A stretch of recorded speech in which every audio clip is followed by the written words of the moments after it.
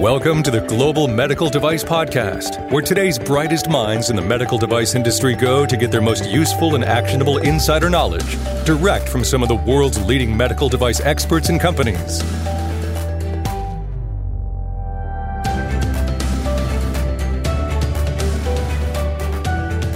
I find this topic of artificial intelligence and machine learning, I find it very, very fascinating. It's very common just about, it seems like every time you turn on the TV, movies or commercials for all sorts of things. And it's starting to find its way quite a bit into medical devices too. In fact, FDA has recently put out a press release about artificial intelligence and machine learning, and it has the potential to fundamentally transform the delivery of healthcare. I mean, that's a bold statement, folks. But there are some nuances to this. There are some things that you should be aware of if you have software that incorporates any sort of AI or machine learning. And there are some regulatory implications. And the good news is we got you covered. On this episode of the Global Medical Device Podcast, I have my good friend and common guest on the Global Medical Device Podcast, Mike Drews from Vascular Sciences, joining us to talk about AI and machine learning. So please enjoy this episode. Hello, and welcome to the Global Medical Device Podcast. This is your host, founder, and VP of Quality and Regulatory at Greenlight Guru, John Spear.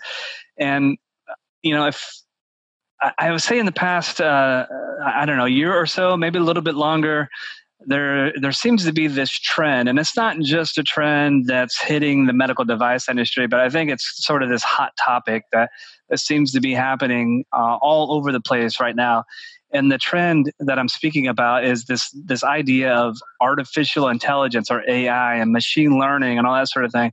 And I think it's starting to really come more to fruition in the medical device industry.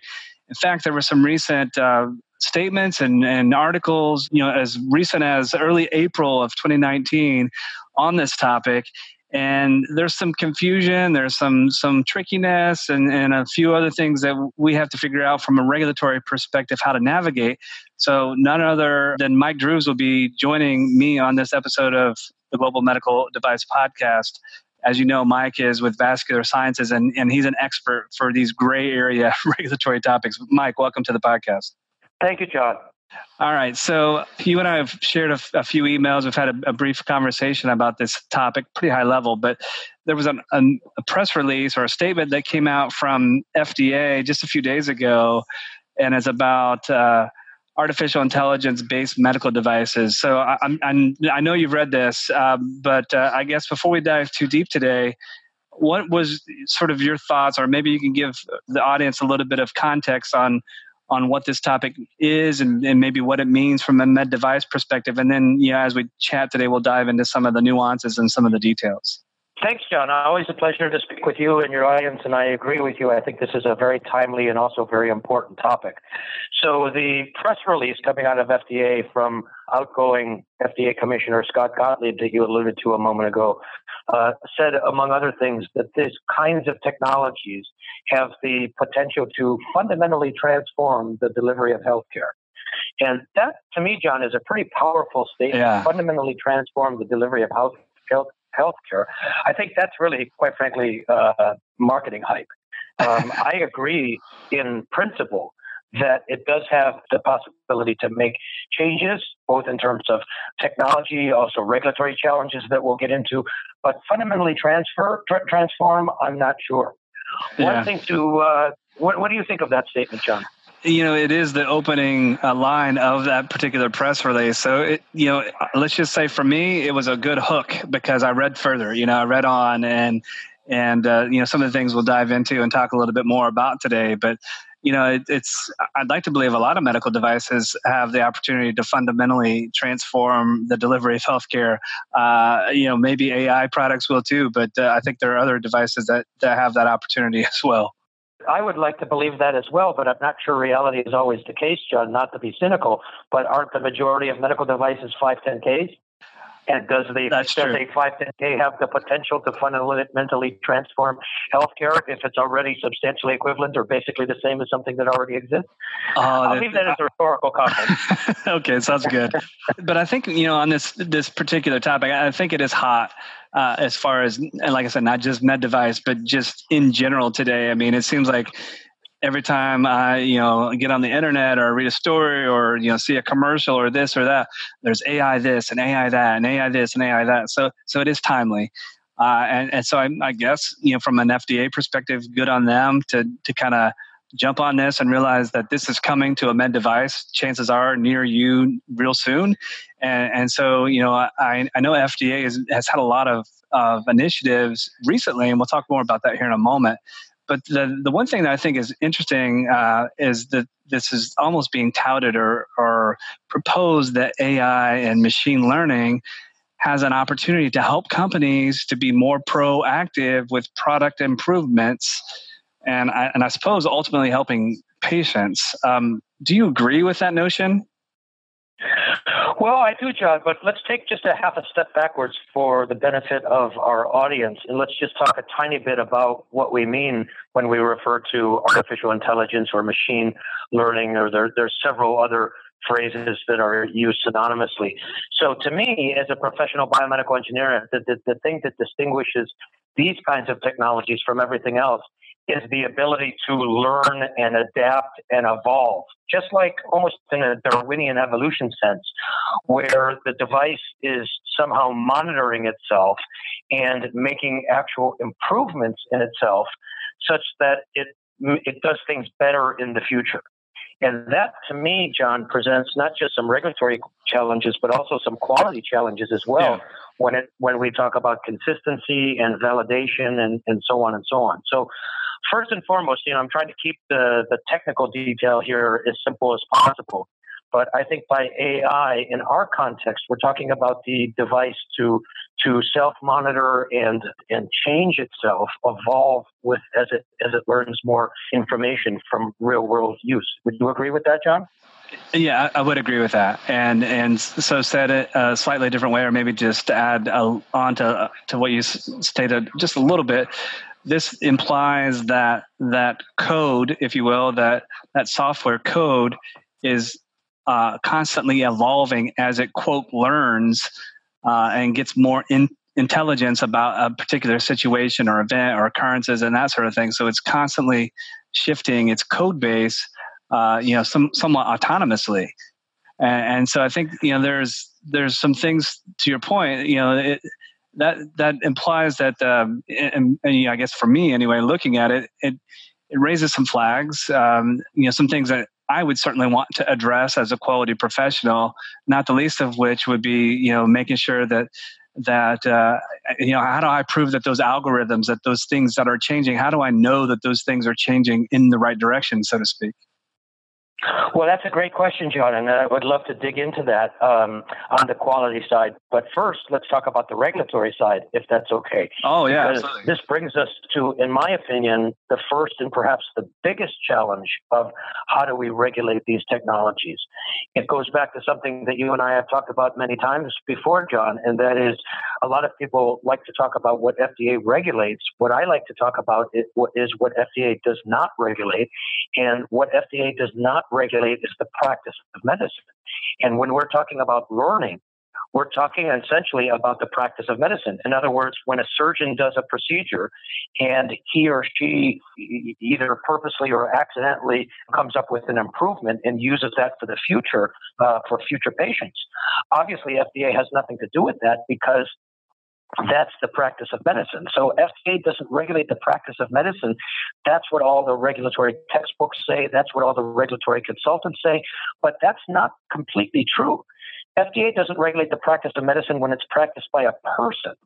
When the practice of medicine is practiced by a device, and this is now where we bring in the AI, now FDA is all over it. So when we're talking about devices with this sort of innate intelligence, if you will, it's the ability to learn and to evolve. FDA will definitely regulate that, but that's a drastically different kind of a paradigm than what we've been working on in the past. Does that make sense, John? It totally makes sense. And as you were sharing that, I was reminded of past conversations that you and I have had both on this podcast and in webinars and just one-on-one conversations that we've had about changes to a clear device and, what you need to do when your device changes, from not just from a regulatory perspective, but also from a product testing standpoint, from a quality standpoint. All the things that are required or expected, and frankly, just prudent engineering and best business practices whenever you make a change to something. I mean, in a mechanical world, if I change a component of my device, whether that be the color, the material, or whatever the case may be, I have to evaluate the impact of that change. And I have, maybe in some cases, I might have to do some additional product testing to ensure that the product still performs as expected and meets the quality criteria and patient safety and all those sorts of things. And it might also mean that I have to do an additional regulatory submission. So this is I don't know if you have the answer, but now we're talking about something that's changing almost without my knowledge, on the fly, without my ability to assess and evaluate that change before the change is made. It just seems like this is like a regulatory quality product quality. I don't know. It just seems like some sort of Pandora's box of some sort. Well, let's dig into that Pandora's box a little bit, John, because if we think about it properly, it's not a Pandora's box. As a matter of fact, I see very little here that's new. Coincidentally, I was asked to participate in a conference just a few weeks ago, and one of the topics was AI and how do we regulate it. And some of the folks were saying how this is so new and different. And I said, with all due respect, I see very, very little here that's new or different, because what you're now starting to get into is the whole concept of change management and how do we do that. So first of all, John, let me just point out for you and your audience that we're not talking about devices that are hypothetical that we might have in 5 or 10 or 25 years. FDA has already cleared or approved a few devices using AI already in the area of detecting retinopathy in the eye, for example, or analyzing CT images. But here's what happened. They specifically dumbed down the AI technology. They disabled the AI technology by creating what my software friends call locked algorithms that do not allow the device to continuously learn and adapt. Do you want to guess as to why they did that, John? Well, I have a couple guesses. One might be that if they did not lock the algorithms, that would probably have changed how FDA would have classified their product and would have made their regulatory pathway maybe a little bit more onerous than they had hoped. That would be my first response to that. Well, that's certainly part of it, John, both regulatory as well as quality, because you and I have talked about before in the area of change management, how much can you change an existing device before you create a new device? When can you change a device and justify doing a letter to file versus if you change it too much and you then have to notify the FDA, for example, with a special 510K. These are challenges that have faced this industry now for decades, and we're still not all that great at dealing with them. But now we have the potential to take the manufacturer out of that loop completely and allow the device to do it itself. Well, suffice it to say that technology is there, but the regulatory paradigm to control it is not. So this is unfortunately, John, one of many examples where we have literally dumbed down the technology because our regulatory thinking has not caught up. And this is one of the reasons why this is so important for us in this industry to have these conversations as to how to regulate it. So here's my suggestion on how to handle AI devices for right now, given the current regulatory paradigm that we have, because I think you and some in your audience know me well enough, John, that I refuse to be the regulatory police. I refuse to tell companies what they cannot do. So instead, we have to focus on what we can do. So I do not want to dumb down the technology. I do not want to disable the AI by creating these locked algorithms. That's just going in the wrong direction.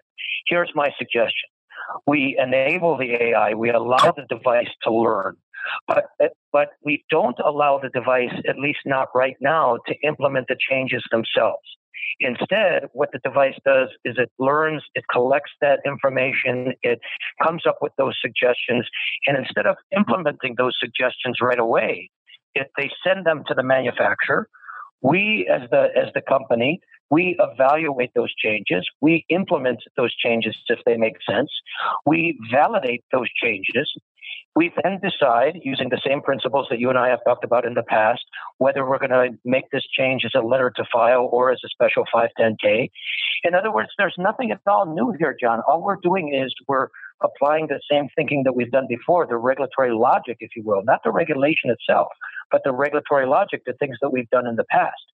Eventually, as we build up more experience, as we build up more trust, if you will, with the AI, we can talk about ways to allow the AI-enabled device to implement those changes themselves. But we're not quite there yet, John. You know, when I was thinking about this, it reminded me of this whole debate over self-driving cars, right? Self-driving cars are clearly going to be the future, but we're not quite there yet. There's a lot of people, I suspect you might be one of them, who might be a little hesitant about getting into a self-driving car and letting the car, drive you just, without any input whatsoever. So I think there's a lot of parallels here. So that's my recommendation for the short term, John. Have the software give us the recommendations, and then we decide to implement them or not. We validate them, and then we either notify FDA or we don't. What do you think of that suggestion, John, at least in the short term? Well, I think in the short term that is a pathway that makes a lot of sense. And here's why I think that makes sense. If we do not basically allow this opportunity to really, for these devices that are incorporating AI and machine learning, to actually collect that information and identify opportunities to evolve and change, if we don't create a vehicle for that to happen, then we'll never be able to leverage the benefits that AI can provide to medical technologies. That statement from FDA have the potential to fundamentally transform the delivery of healthcare. If we don't enable the AI and the machine learning technology to be able to do that, then we'll never be able to come close to achieving anything near transforming the delivery of healthcare. So I think, this is a new thing. I think, historically speaking, software has been, from a regulatory perspective, very confusing, very challenging. I know FDA has done a lot of work. I mean, even in a traditional 510K, there are certain expected criteria and behaviors that one needs to address if their product contains software or firmware or anything like that needs to be captured as part of that 510K submission. But a lot of the guidances that have been provided from regulatory bodies, whether that be IMDRF or FDA, on the whole topic of software, are not necessarily state of the art. They're far from current accepted best practices by software developers. And so I think this is a way to kind of try to catch up. And I know FDA has done a lot of work on their pre-cert pilot program to try to catch up, if you will. And I guess I'm curious, Mike, have you worked with the pre-cert program or any companies that have gone through that by chance? I have, John, and I want to share a few thoughts on the pre-cert program in just a moment. But just coming back for a second on what you just said, you're right. Software does present different challenges when you look at the regulation from a literal perspective, when you take a literal interpretation of the regulation. But as I hinted at earlier, John, I don't do that. When I focus on the intent of the regulation, what I call the regulatory logic, there really is absolutely nothing new here when it comes to AI or anything else, with the exception of that caveat at the beginning, the ability to self-learn, and I already gave a solution to that problem. So here's my second suggestion for my AI friends is let's push AI even a little bit further. Let's have the AI software give the manufacturer a recommendation as to what the change should be, how it should be handled. In other words, letter to file versus special 510K. To have the software tell us if this is going to be an example of change creep. You and I have talked about before, John, this idea of change creep and how problematic it is. How many times can you change an existing medical device before you do need to let FDA know? So again, when you understand or try to understand the intent of the regulation, the regulatory logic, I don't think it's that new. Okay, so let's come back to your question about the pre-certification program. I love this idea in principle, and I've recommended already to FDA that we take it many steps further. For those in the audience that are not familiar with it, this is a program that was created about 2 years ago in 2017, and it's still a pilot program. There's only, as far as I know, about 9 companies that are in it right now. A few of them are actually customers of mine. And the biggest difference here, John, is that the certification goes on the team, not on the device. In other words, as you and all of our audience know, when you bring a new medical device onto the market, you need to get a 510K or de novo or PMA or something. That's on the device. But the pre-cert program, which was originally created for software because of the quick iterative nature of the software, it doesn't make sense to have to apply for a new 510K every single week because you're iterating the software so many times. So the idea is, instead of certifying the device, you certify the team developing the device.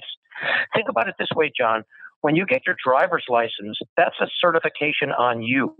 And once you get that license, you don't need a special approval from the DMV or anybody to drive from your house to the grocery store, because they've already certified you. Right. When a person goes to medical school and graduates, that's the certification for them to allow them to do surgery.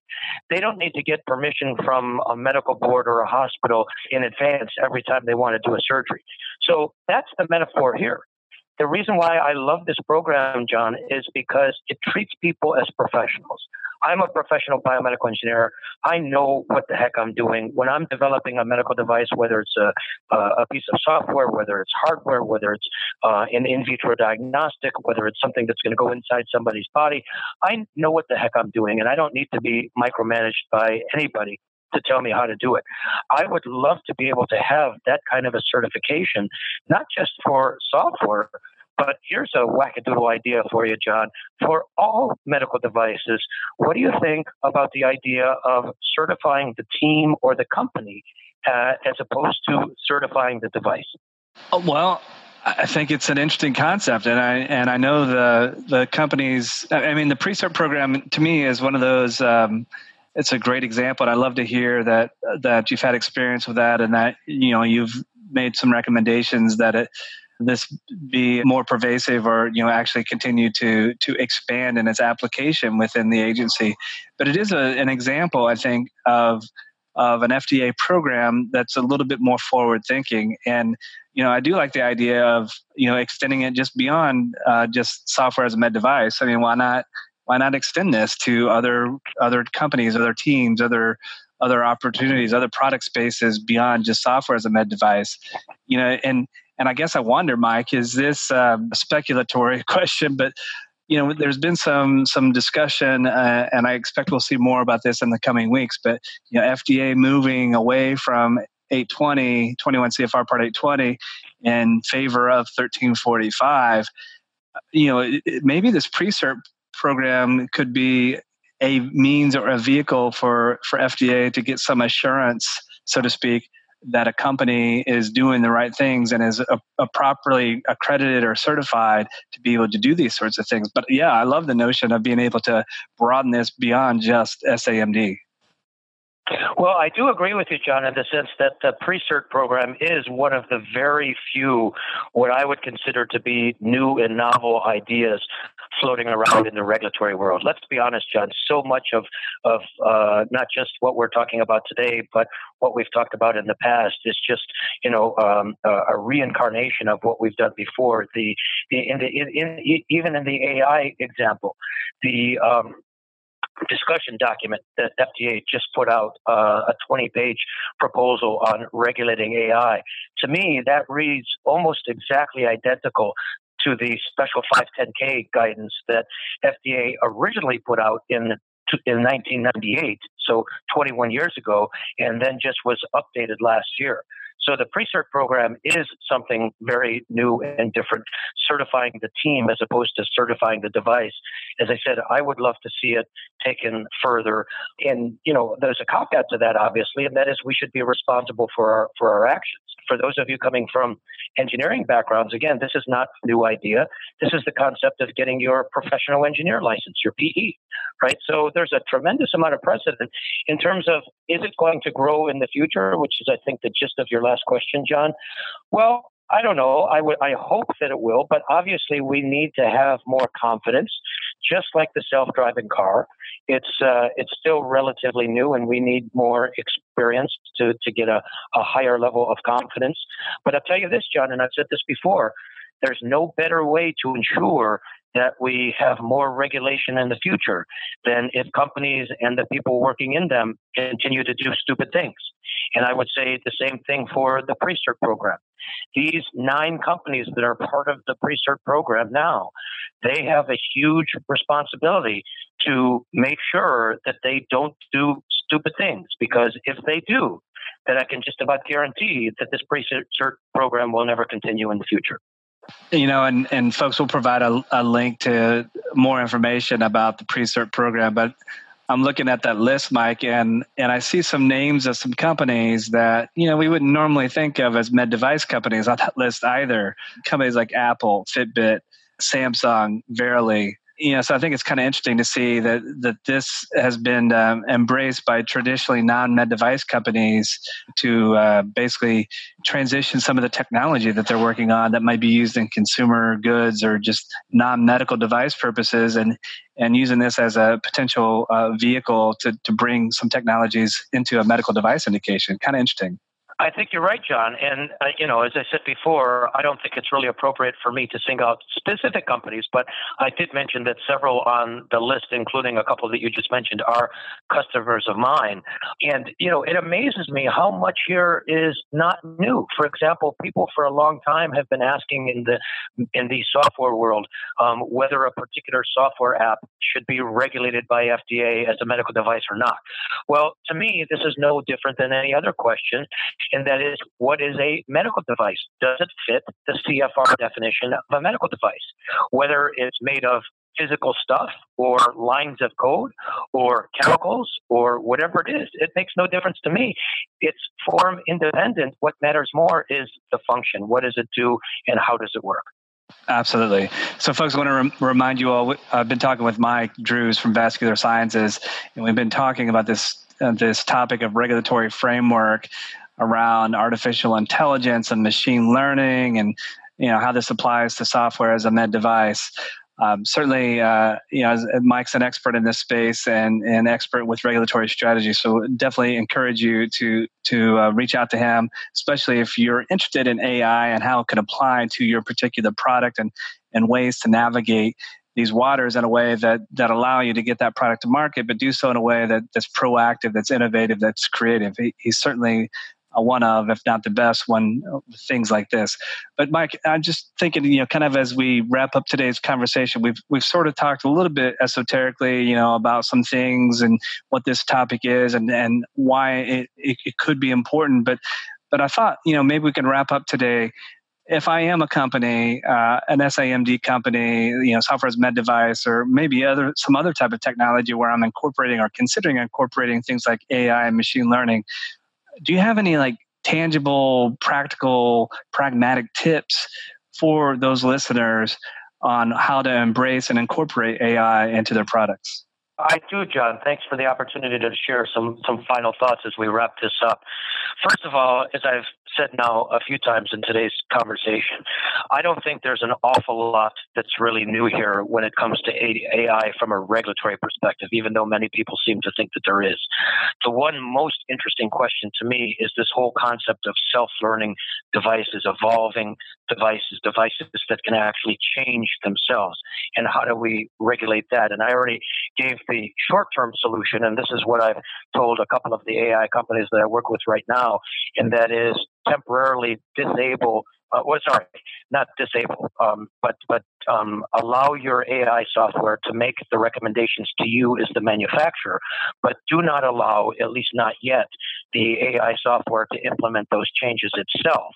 Instead, you evaluate those changes, you validate those changes, then you decide letter to file versus notifying the FDA. And then once you do all of that, then you provide some sort of a software update to update the devices that are already in the field. So that's a very tangible recommendation right now. My second recommendation, and this just came up a week or two ago with one of the AI companies that I'm working with, is are AI devices going to learn at their own pace? In other words, if you have a bunch of the same devices out there, they're all learning at their own pace. Some devices might learn faster than others. Or instead, will they learn collectively, kind of like a herd of animals? And if they're going to learn individually, how are they going to communicate that, what they've learned with the other devices that are in the herd, or are they even going to communicate with the herd? So in this particular company, what we've decided to do is that the manufacturer is going to monitor the herd learning. In other words, the manufacturer is going to monitor each individual horse in the herd or the cow or whatever you want and get the information from that particular animal and then put it all together and go through that validation process and then update the entire herd in sort of a collective way. Right now, what we're having to do, John, is sort of micromanage the herd in order to mitigate the regulatory burden. But eventually, we'll want the herd to be able to learn and implement those changes itself. But we're not quite there yet, just like we are with the self-driving car. Yeah. And the last thing that I wanted to mention, John, and I would love to hear your thoughts on this as we wrap this up, is from the quality perspective. What does consistency mean? In other words, to me, John, consistency is sort of the antithesis of learning. Consistency means that we keep doing something the same way, whereas continuously improving something is based on that learning. Just at this conference that I was at recently, there was somebody there that said consistency does not mean that you do something the same way over and over. It means that it's continuous improvement. You're changing things, but how do we reconcile that from a quality perspective, and how do we know that those changes aren't going to be problematic in the future? So I don't know if this is something that you want to get into now, John, but as a quality guy, I would love to hear your thoughts on that. I feel like I'm stepping into a loaded topic, but I'll do so. I'll jump into it willingly. I mean, it is, especially if you consider sort of some of the standard state of the art with respect to traditional software. I mean, there's still a lot of code review that's happening. That's maybe peer-to-peer review. There are maybe unit testing that's done either in line with development, or again maybe by a QA or a software testing group. And there's integrations testing.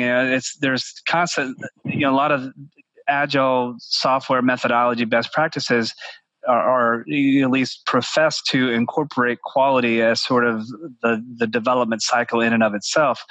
But at the same time, a lot of companies are embracing the automated testing for different parts and pieces and that sort of thing. So it is kind of interesting to think about, I guess the classic, this is a very dated approach, but a lot of people think in order for me to ensure quality, I have to, quote, inspect it. And a lot of times it involves manual intervention or a human looking at something, so to speak. And in conventional wisdom, and folks more times than not, conventional wisdom is wrong. But conventional wisdom is, I can improve quality by adding additional inspection steps. But there's plenty to corroborate that is a fool's errand to think that adding more inspections is going to improve your quality. We won't get into that. But perhaps, John, since we focus so much on the regulatory challenges of AI, maybe we'll have a future podcast discussion on some of the quality challenges of AI, because I think it does pose some interesting quality questions. It does. The last piece of pragmatic advice that you asked me for that I wanted to share is right out of FDA's announcements in the last couple of weeks. And to me, this is such a no-brainer. This is such a statement of the obvious. This is another example of how there's nothing new here. One of FDA's recommendations to manufacturers, and it's a good recommendation, it's my recommendation too, and that is take it to the FDA as a brief. And, geez, do we really need FDA telling people now in AI, come and talk to us in advance of your submission? That's just, to me, that's just common sense. Yeah. But bottom line, I would wrap up my part of the conversation, John, and you can offer any final thoughts if you would like. When it comes to new technologies, whether it's AI or 3D printing or tissue engineering or nanotechnology, new technologies require new ways of thinking. And one of my frustrations with our industry as well as with the FDA is we're constantly using these old regulatory paradigms that were intended to be used for old kinds of technologies, and we're trying to change them. We're trying to morph them to fit these new technologies like AI. In some cases that works, in many cases it doesn't. We really need new ways of thinking in the regulatory world to go along with new ways of thinking in our technology. To me, John, that's where the real exciting stuff happens. And we, as companies working in these spaces, we can take the lead. We don't have to wait for FDA to tell us what to do. You take it from here, John. No, absolutely. That's spot on. And I love that statement. And folks, certainly as you are, especially if you're a software as a med device company or a software company that's considering venturing into the med device space, I mean, this is probably going to be a bit of a new world for you because, and it's, on the surface, it's going to seem like the opposite of what you're trying to do as an agile, progressive, best practice software company. And I trust me, and hopefully Mike, trust him as well. But realize that regulations, especially when you're talking about development of a device, I would say they're a framework. They're not dictating how you do things. They're not dictating your methodology. They're not dictating the specific type of product development approach that you take. I know sometimes people hear, oh my gosh, if I'm a medical device, I have to follow a quote waterfall or a phase-based approach. Simply not true. There is important parts of any development, whether it's software, mechanical, electromechanical.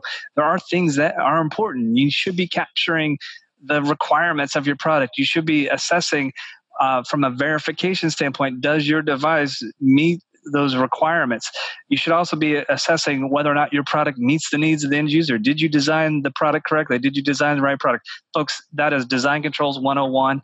And good news, we have you covered at Greenlight Guru. This is what we do all day, every day with the Greenlight Guru software platform. So if you're new to med device, or even if you have been in med device for a long, long time, I would encourage you to go check out what we're doing at www.greenlight.guru. You can learn more about our software platform and actually how it's going to help you embrace what's expected and what's important from a design control, from a risk, and eventually from a quality management system. That's why we're here. I want to thank my guest, Mike Drues, with Vascular Sciences. As always, I love talking to him about these exciting topics and regulatory, especially those topics that are a little bit gray and maybe a little bit ambiguous for folks. He has clarity. He can provide clarity. And the good news is it's not a one-size-fits-all answer. He figures out the right path for your product, the right path for your technology. So reach out to him, learn more about how he might be able to help you. Folks, as always, if you have suggestions, comments, ideas, things that you want to hear us talk about on the podcast or cover on a webinar, always reach out to us. Our lines of communication are always open. So please reach out to us. We'd love to hear from you. And I'm going to wrap up this episode of the Global Medical Device Podcast. This is your host, founder, and VP of Quality and Regulatory at Greenlight Guru, John Spear. And you have been listening to the Global Medical Device Podcast.